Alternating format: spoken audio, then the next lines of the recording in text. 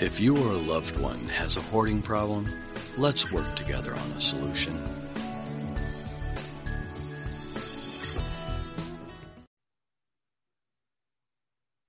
Hello, everyone. Thank you so much for stopping by the Hoarding Solution podcast. Today, our guest is Ann Zanon, and she has A to Z Organizing Solutions, LLC, and she is also heading up the Houston Hoarding Task Force and Network in Houston. And I thank her for coming by today and sharing her story and how she's helping people that have clutter issues. Thank you for the welcome. I appreciate it, Tammy, and thanks for having me on. Thank you. I appreciate you taking the time. Well, so as Tammy mentioned, my name is Ann Zanon, and my company is A to Z Organizing Solutions. I work primarily in the Houston area. I started my business just about 10 years ago, not quite 10 years ago. The very first client that I worked with as a professional organizer, I walked in and I actually wasn't surprised to see it because based on our conversations prior, but it was definitely a fairly hoarded environment. And I dug in with the client. We worked together very well. And then I realized that I did not feel like I had the skills to be able to take her through and complete the job. So I called a colleague whom I didn't know very well. And I just said, hey, can you give me some tips? And she says, well, tell me what you've done so far and let's figure out what's going on. So I said, I told her all that. We had a great conversation. She gave me some tips and she said, if you need me, if you get to the point where you feel like you're not able to continue on, then bring me in and I'll work with you. And so she agreed to kind of mentor me through this particular client. And we were very successful in clearing out and organizing about 4 rooms of her home. And she had some goals in mind, so we were able to achieve those goals. And she donated a ton of stuff. She wasn't willing to donate a lot, but that was fine. We donated as much as she was willing. And I don't push my clients to give things away. I make them decide, but I don't push them to decide what I want them to decide. I let them make their own choices. But ultimately, she and I both felt like it was a successful project. So fast forward, we moved from Virginia to Connecticut, and I became certified. I started doing lots and lots of education about hoarding, and I discovered that it is my passion to help people who hoard and the people who are around them. So at that point, my focus was mostly working with clients who hoard. Fast forward a little bit further to about 2 years ago, my husband was transferred to Houston from Connecticut. So we moved across the country and nobody knew who I was. Nobody knew that I had this experience. And I had time to look up and figure out what the laws were here in Houston, and come to find out there was no task force for hoarding in the 4th largest city in the United States.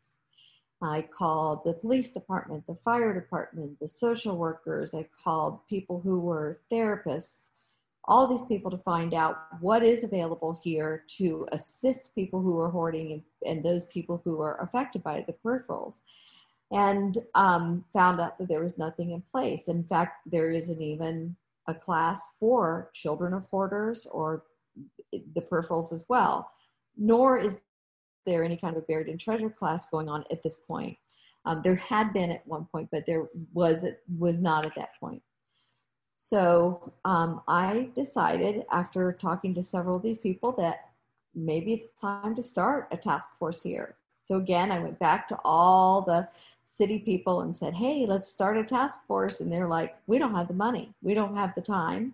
And so I said, well, how about if I start it? I don't have a lot of money, but I could certainly put up a website, and maybe we can put on some sort of a learning day of learning for people who are interested. And they were like, go for it. So I did. And last February, we put on the very first educational conference on hoarding.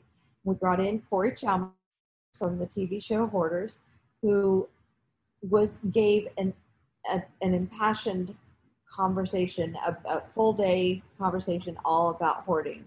And it was everything from helping the person who hoards all the way through animals. We talked about everything to do with hoarding. And then, of course, there were some subjects we weren't able to touch because it was just a day.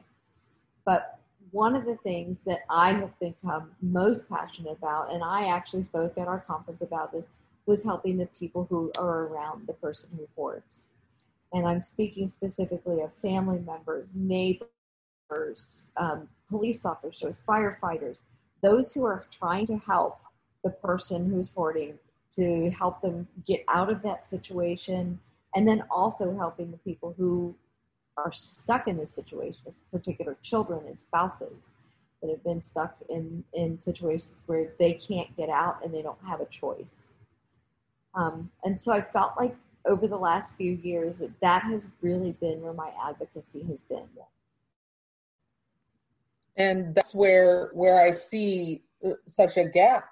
And I'm so happy that you are addressing that and stepping into that in your area, because there is such a gap between the people that are hoarding, the family members stuck in it, and then you have, of course, all the first responders and neighbors, and there's so many industries that are impacted who might come across this and they're like, what is this? What do we do?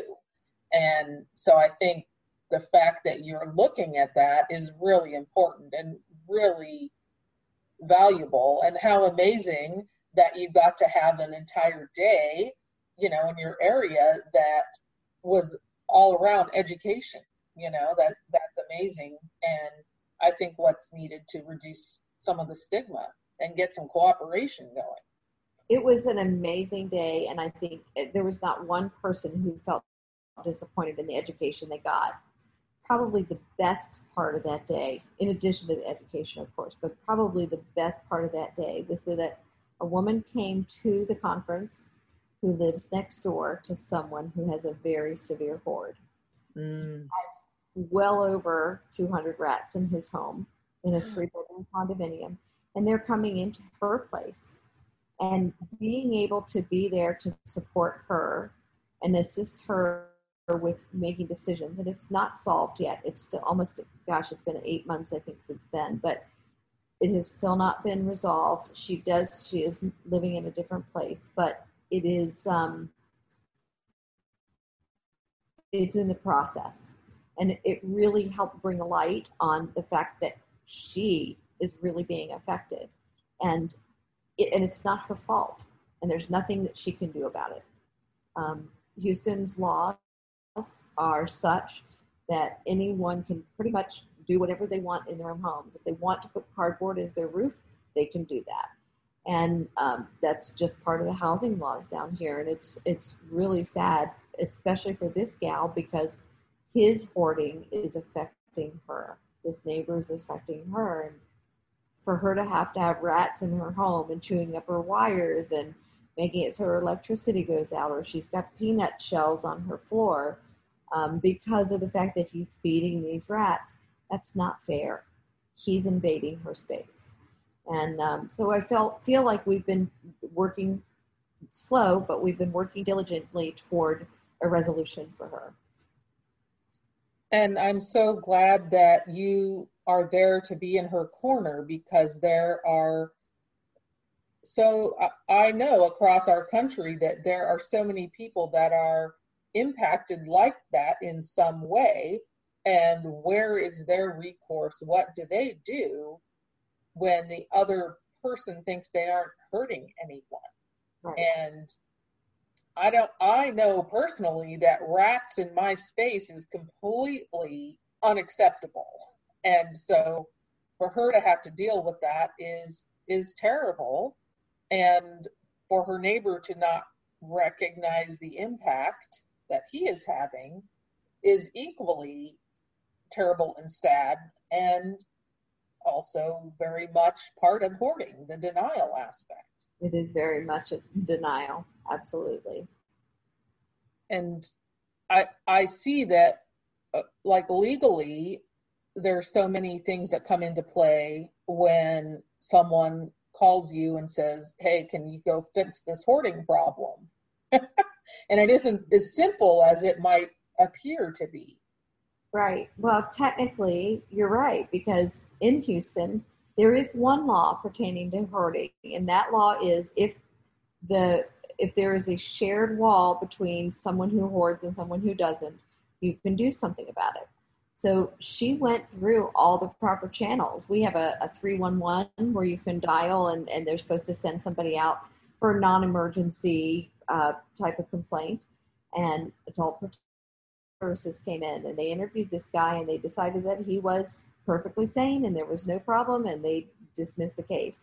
There was nothing with that. Yet they still did not follow the law that she's being affected, even though, and they share a wall, but they still did not do anything to help her. The other thing is supposed to happen is he's supposed to be fined $1,000 a day, and he has not been charged anything. And the homeowners association is not backing her. The police are not backing her. The fire department is not backing. City Hall is not backing her. The only person on her side is her sister and myself. And that highlights such a horrible problem that people come across, where you think that you're going to call certain entities and they're going to intervene, and they do not. And I would guess some of it's budget, but some of it's lack of awareness, and like almost this weird inability to make any movement to resolve anything. And that's where I think that education piece comes in, and it needs to be education across the board, up and down the lines of people that are coming in contact with this. You're exactly right. That was my biggest disappointment in the conference that we gave, is that no one from the city of Houston came. Wow. And I even offered discounts and trying to get them, because my goal was not, I lost money on it. Okay. So that's, it is what it is. I lost money on it, but ultimately my goal is to educate and help people learn that it doesn't just affect the person who is hoarding. There are other people involved. And it really saddened me that every call I put into the mayor's office did not one return call. And that is it's so sad, because I mean, the numbers of people that have a hoarding issue are staggering, and Yes.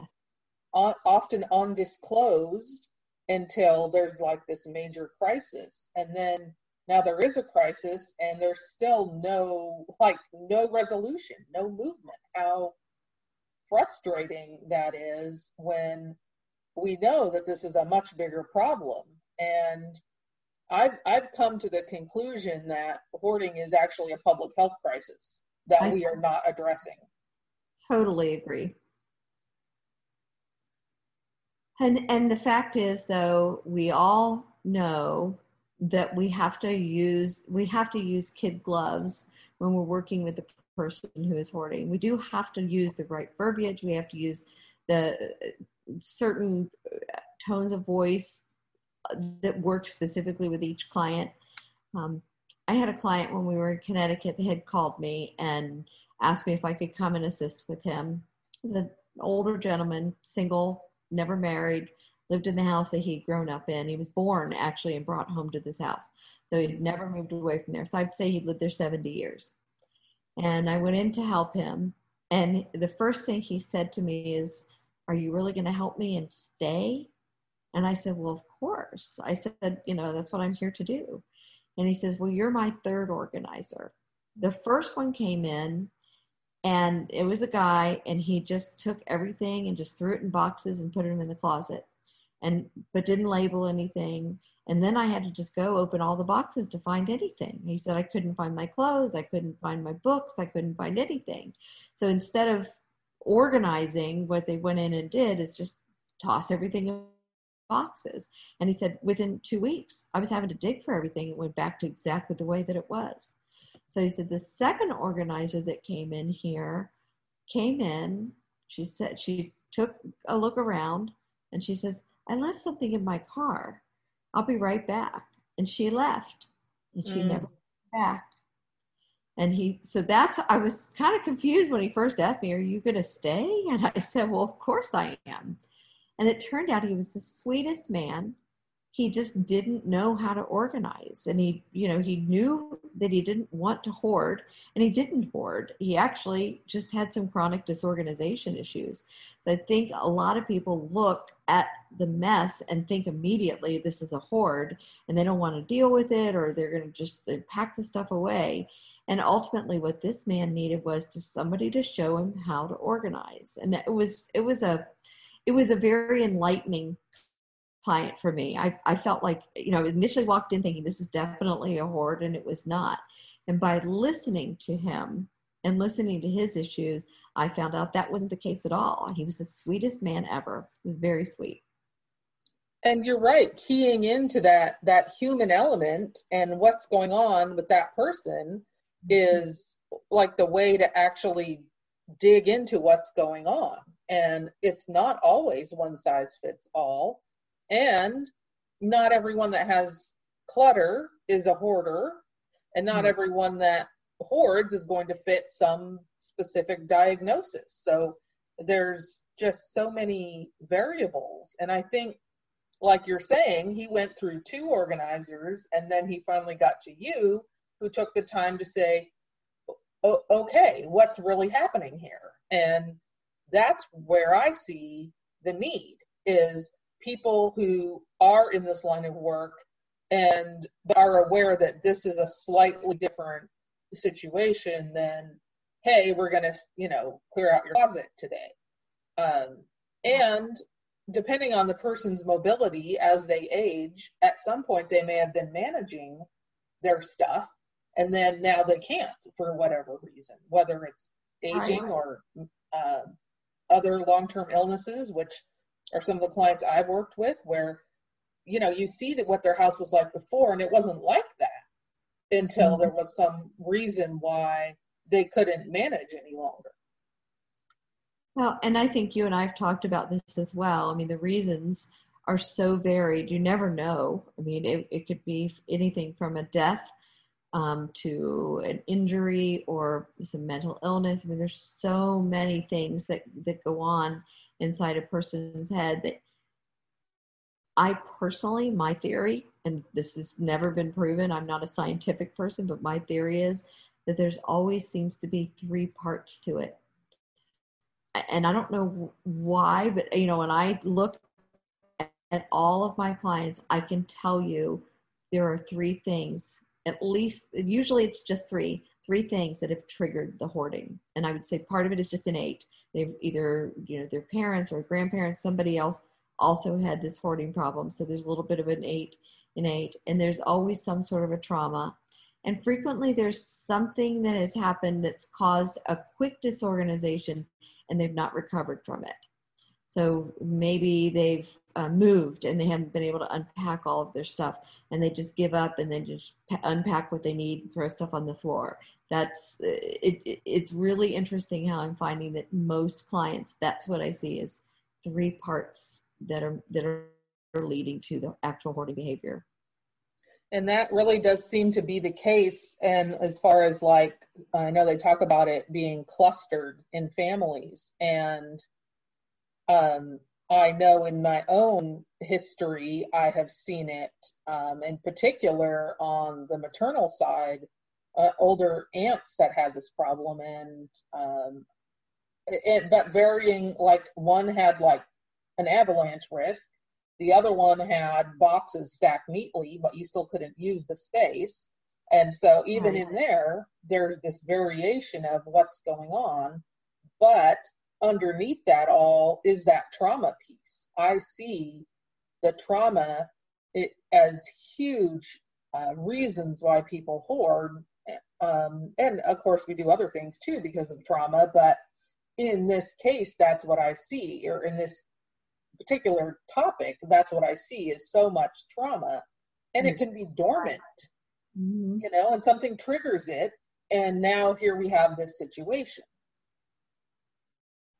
Yep, you're exactly right. And I think we both see the same thing. And I love the fact that you and I both have the passion to help the person who's hoarding, but also those peripherals, the children, the families, how hurtful and how painful it can be for the people that are around the person. Because we, meaning the people who love the person who's hoarding, it's very difficult to see them in pain or suffer. Yet at the same time, you're in a position where you don't want to be around sometimes in that situation because of the mess or the dirt or the smell or whatever it happens to be. I love the fact that you and I both focus on that. And I appreciate and love that too, because I see such a gap there and so many people aren't in the conversation when they're trying to resolve it. And I just think that somehow there's a way to create that triple win. And people will ask me, is there a cure for hoarding? And I'm like, well, I think you manage it. You figure out how to manage it. You don't just all of a sudden stop, typically. And so even that educational piece is so valuable for family members, for like church members or other people who want to just step in and bust through. And you're like, well, I think you're not considering the whole picture, and I think that is what is missing and why it's so important to have things like a task force and education. And honestly, I think a lot of professions could benefit from continuing education, where this is a part of what you will be required to understand if you're going into this specific profession. Exactly. And, there are times when a clean out, and when I say clean out, it's not throwing everything away, but a clean out where you're making someone safe is merited. There are definitely times where that has to be done. But the client has to be okay with it if you're going to start taking stuff out. The person who's hoarding has to be okay. And I'm not saying that that's easy, because it's not. But to go in and just start ripping things away from people that's going to create more trauma. And I think a lot of even organizers realize that. That's why there are those of us who specialize in hoarding, like yourself, like myself, even people who are therapists. If we specialize in it, we know what to watch for to see if we're going to create trauma or drama for this client.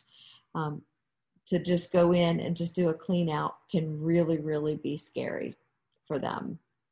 And it's their space, even if you don't agree with the way it's kept or what they're keeping, it's still their space. And I try to keep in mind how would I feel if someone came into my space and said, you're going to just, do this today.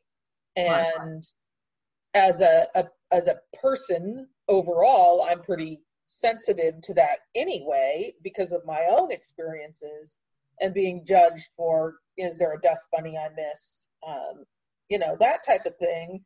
And just being really aware that I'm a guest in their space, even if I really am there to try to help them. And I think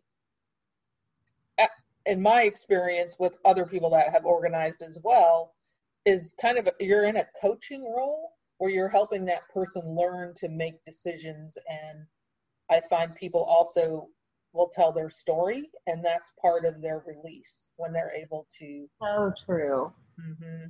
And some people aren't enough to listen to those stories. And while I do sometimes remind a client that, this is on the clock, so it's okay to tell me the story, but just be aware.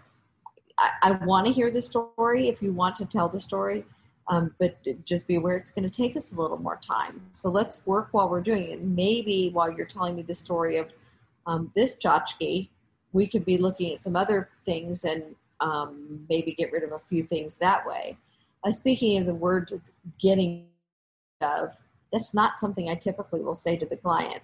I don't say, oh, you want to get rid of this piece of paper? That's not really, it doesn't help. What I focus on is what do you want to keep and what's going to enhance your life and what's going to enhance your environment. Or if you were at the store, would you buy this again? Or is this something you're going to wear? I ask questions about the actual item instead of saying, oh, let's get rid of this. Or, oh, do you want to get rid of this? How many of these books do you want to get rid of? No, I'd rather not get rid of any of them. It's going to be the answer. But what I focus on is what are you going to keep? And let's focus on why you want to keep it and how is that going to enhance your life. And I think, and you're right, and you touched on it before about the verbiage and the language that you use. And I will say keep, donate, discard when I try to categorize it. And I try to stay away from things like, just like you're saying, let's throw it all out. Let's get rid of this. I mean, those are very triggering phrases. And I think I see some people do it just to get the reaction from the person, and they aren't really focused on how is that impacting the person. And I find it very valuable to look at what is coming out of your mouth because when you're talking to people, because you can't take it back, and they are going to replay that sometimes over and over again. So if you're asking them their opinion, their solution, what they want, how valuable is that for them to feel like they do have some control over what might be actually uncontrollable? Right. When I've worked with even a couple of my team members, I had correct to them, the get rid of phrase immediately gets their ire up.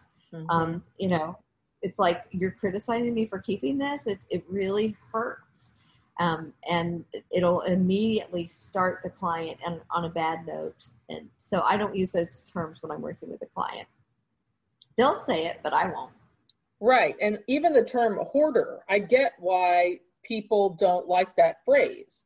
And so I personally try to use the person that hoards, or the family member, or I'm like the adult kid of parents that hoard. So I think it's valuable to separate that.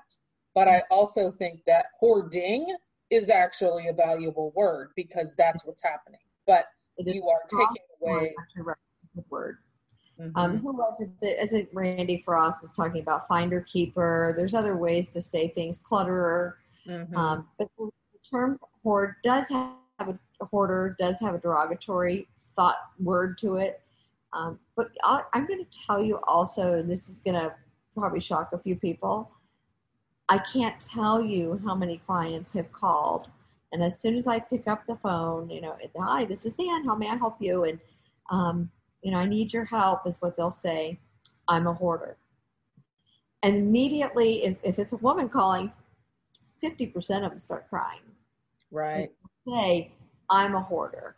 And my response to that is, you would not go around saying to somebody, you're an ADD person. You're not going to say, you're not going to identify someone by their mental illness. So I'll say to them, you may have a hoarding problem, but you are a person first. And you have feelings. And, if you want to call yourself a hoarder, that's fine with me, but I will not call you that. And that, I agree with that. And most people will self-refer to themselves that way. And I agree that that's not a way I would want to identify myself or anyone else. And I think that contributes to some of the stigma and why people don't seek help, because they're afraid of that term and the negative connotations. And if you look at the humans, and I've often used the phrase the humans in hoarding because there's so many of them, and the stuff is a symptom. It isn't the actual issue. It's a problem, but it's not the actual issue. Exactly. So tell us about the task force. Like, how is that going? Do you have any suggestions or things to avoid? Well, at when we first started it out, frankly, I had a couple of people saying they were willing to help, and but then they kind of dropped off. So I've kind of done it myself. I have the website. I do get inquiries on that website, probably maybe once a month, where somebody will say, "Hey, I'm here they go again. I'm a hoarder. I need your help," or my mom has a problem. Those types of things. I do get those kind of inquiries. And I kind of was letting it sit a little bit over the coronavirus because I wasn't working in person with clients. So I didn't do any advertising during the pandemic part of it. Now that we're getting closer to February, which is when I was hoping to do a second educational conference, I have contacted a couple of speakers if we are willing to do it as a virtual conference. So we're starting to work on that and hoping to include more city employees, police department, fire department. Hopefully, maybe we'll get somebody from the mayor's office to come this year based on all the great feedback we got last year. But I want it to continue. And right now, it is part of my business. So when I tell you that, people are like, "Oh, shouldn't this be a nonprofit?" But my lawyer and I discussed it because of the fact that last year I lost a lot of money on it between the conference and the website and all the of course I don't charge for any of my time or anything, but all the actual expenses of it, I did end up losing money. So, okay, truth be told, I took a little tax write-off because of a loss on that part of a business. But once it starts making some money so that we can utilize some money to help people, then at that point I will flip it into a nonprofit. So that was just based on my lawyer's advice. The hope is, though, that we eventually will start being able to help people, especially those peripherals, like this woman I mentioned earlier that her neighbor is hoarding. I'm sorry about the clock in the background. Where her neighbor is hoarding and they've got a couple hundred rats in the house. I would love to be able to help her with some of her legal fees. She's having to hire a lawyer because her condominium, which should be worth around $250, is now only worth around $75,000. So because of the problem with the neighbor. So that's a huge loss for her. And I would love to be able to help her through the task force with her legal fees. And right, and she's so negatively impacted by that other person that it's just appalling. And even if you wanted to help the world for free, it still costs money to take things, and it costs gas and mileage. And, it's not a free service, really, that you can provide to people. And that's what I've done with her, is 100% free. Mm-hmm. I've referred her to lawyers. I've referred her to different places. I've gone over there. I actually had multiple conversations with the gentleman who lives next door, who's hoarding. We sent out a pest control department, and he really did not. It was not successful. He threw away the bait boxes after he paid them to come out because he didn't want to kill the rats. So, but it has cost me time. I'm okay with that. But as far as the money is concerned, I was okay with taking a little bit of a tax write-off on that. Ultimately, I wanted to make money so that we could spend money to help people. Right. And that's the thing, is it takes money to run a nonprofit. And a lot of people don't realize that you need to run that pretty much like you run a business, that there's, so many aspects of that are similar. So, very important to do that. So how do people get in touch with you? What's the best way for them to find Ann Zanon? Actually, you can find me through annzanon.com, which will redirect you to my business website, which is A2ZOrganizingSolutions.com. Or you can find me at the HoustonHoardingTaskForce.com, which also goes to Houston. I've got a bunch of domains that go to that. But Houston Hoarding Task Force, if you Google that, you'll be able to find me. And I do have a Connecticut number. So if you would happen to live in Houston and you're trying to reach me and you see that 203 number, that is my cell. I guess that's really about it. So we live in the Midtown Houston area, and I travel all around the greater Houston area.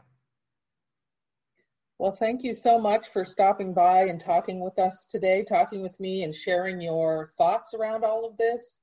I really appreciate it, and I really appreciate the voice that you're bringing to the conversation, because I think it's really needed and valuable. And I look forward to your conference. That would be, the fact that we can do it virtually. I would love to see more people pull into that, because this is needed, and you don't always come across the training when you need it. So I do want to throw out one more little thing. If we do the virtual, we're going to hopefully make a little bit of money this year. I actually have somebody on tap who could do some research for us. And I'm really excited about that, because I have some theories about hoarding and how, the brain is affected and things like that. And I have somebody on tap, but we've got to put some money behind her. So hopefully we're ramping up for it. We're hoping to do it in February. It will definitely be virtual. It will not be in person. I just don't want to take the chance with the virus. So, but yes, thank you. I'll let you know as soon as the date and everything has been settled. Yes, and I'd be happy to share that around and let people know what's going on, because I really see the value and the need for that.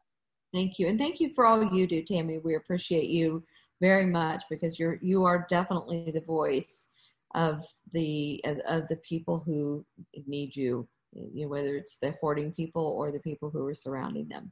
Thank you. Thank you so much. I appreciate that.